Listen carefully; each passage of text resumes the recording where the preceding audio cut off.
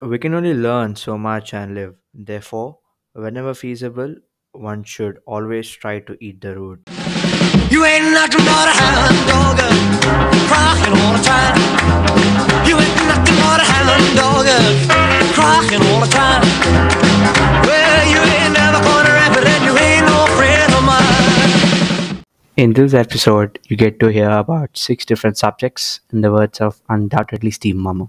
Subject 1. When you show yourself to the world and display your talents, you naturally are stating all kinds of resentment, envy, and other manifestations of insecurity. You cannot spend your life worrying about the petty feelings of others. I hope you start thinking. If you are unsure of a course of action, do not attempt it. Your doubts and hesitations will infect your execution and ruin your master plan.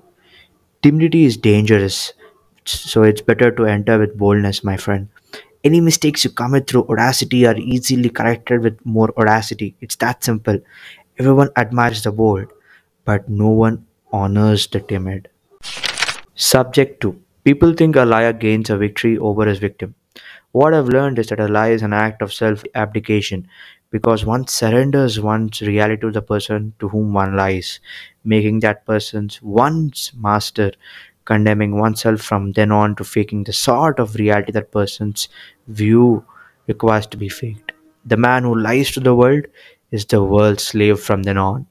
There are no white lies, dude. There's only one blackest of destruction, and a white lie is the blackest of all. Okay, this is subject 3 and quite an interesting subject I found in our college, guys. Anyways, love is blind, they say. Sex is impervious to reason and mocks the power of all philosophers. But in fact, a person's sexual choice is the result and some of their fundamental convictions. Tell me what a person finds sexually attractive, and I will tell you their entire philosophy of life. Show me the person they sleep with, and I will tell you their valuation of themselves. No matter what corruption they thought about the virtue of selflessness, sex is the most profoundly selfish of all acts, an act which they cannot perform for any motive but their own enjoyment. Just try to think of performing it in a spirit of selfless charity. What a joke. It is only on the confidence of being desired and being worthy of desire is it performed. It is an act that forces them to stand naked in spirit as well as in body and accept their real ego as their standard of value. They will always be attracted to the person who reflects the deepest vision of themselves, the person whose surrender permits them to experience or to fake a sense of self esteem. Love is a response to our highest values and can be nothing else.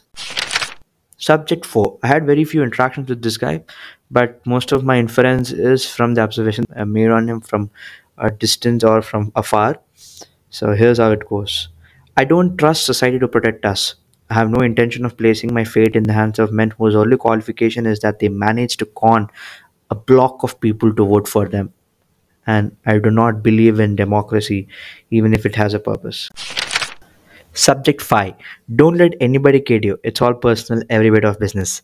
Every piece of shit every man has to eat every day of his life is personal. And they call it businessman.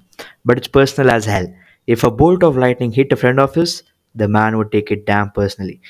He took me drinking vodka personally as well. That's exactly what makes him great and weak as well. He takes everything personally, like God. He knows every feather that falls from the tail of a sparrow or whatever or wherever the hell it goes. Accidents don't happen to people who take accidents as a personal insult. Subject 6 is a man I had really great conversations with. Here's subject 6. A man's sexual choice is the result and the sum of his fundamental convictions.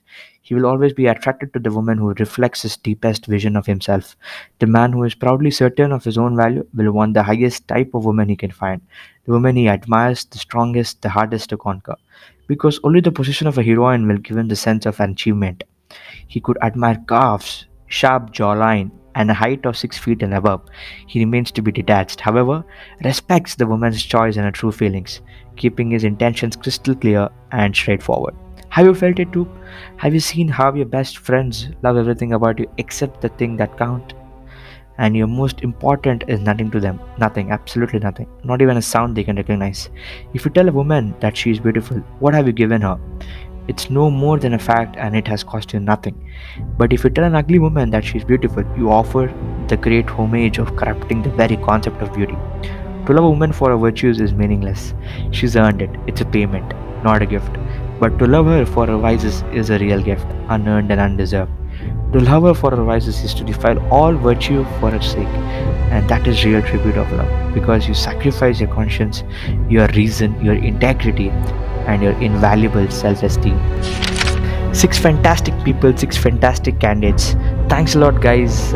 With this, we come to the end of season one of Undoubtedly Steve Mama, and I would like to thank absolutely no fucking one, because that's me, buddy. Anyways, guys, I expect the same love and support to continue. Please promote and share Undoubtedly Steve Mama. But anyways, see you in the next season. Anyways, this is Undoubtedly Steve Mama, host Pranav Kompali, signing off.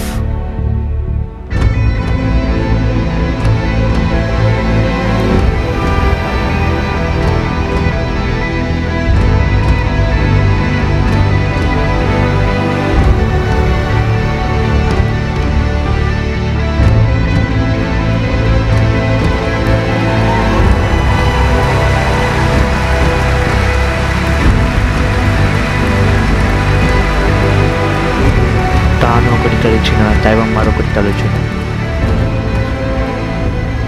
But I believe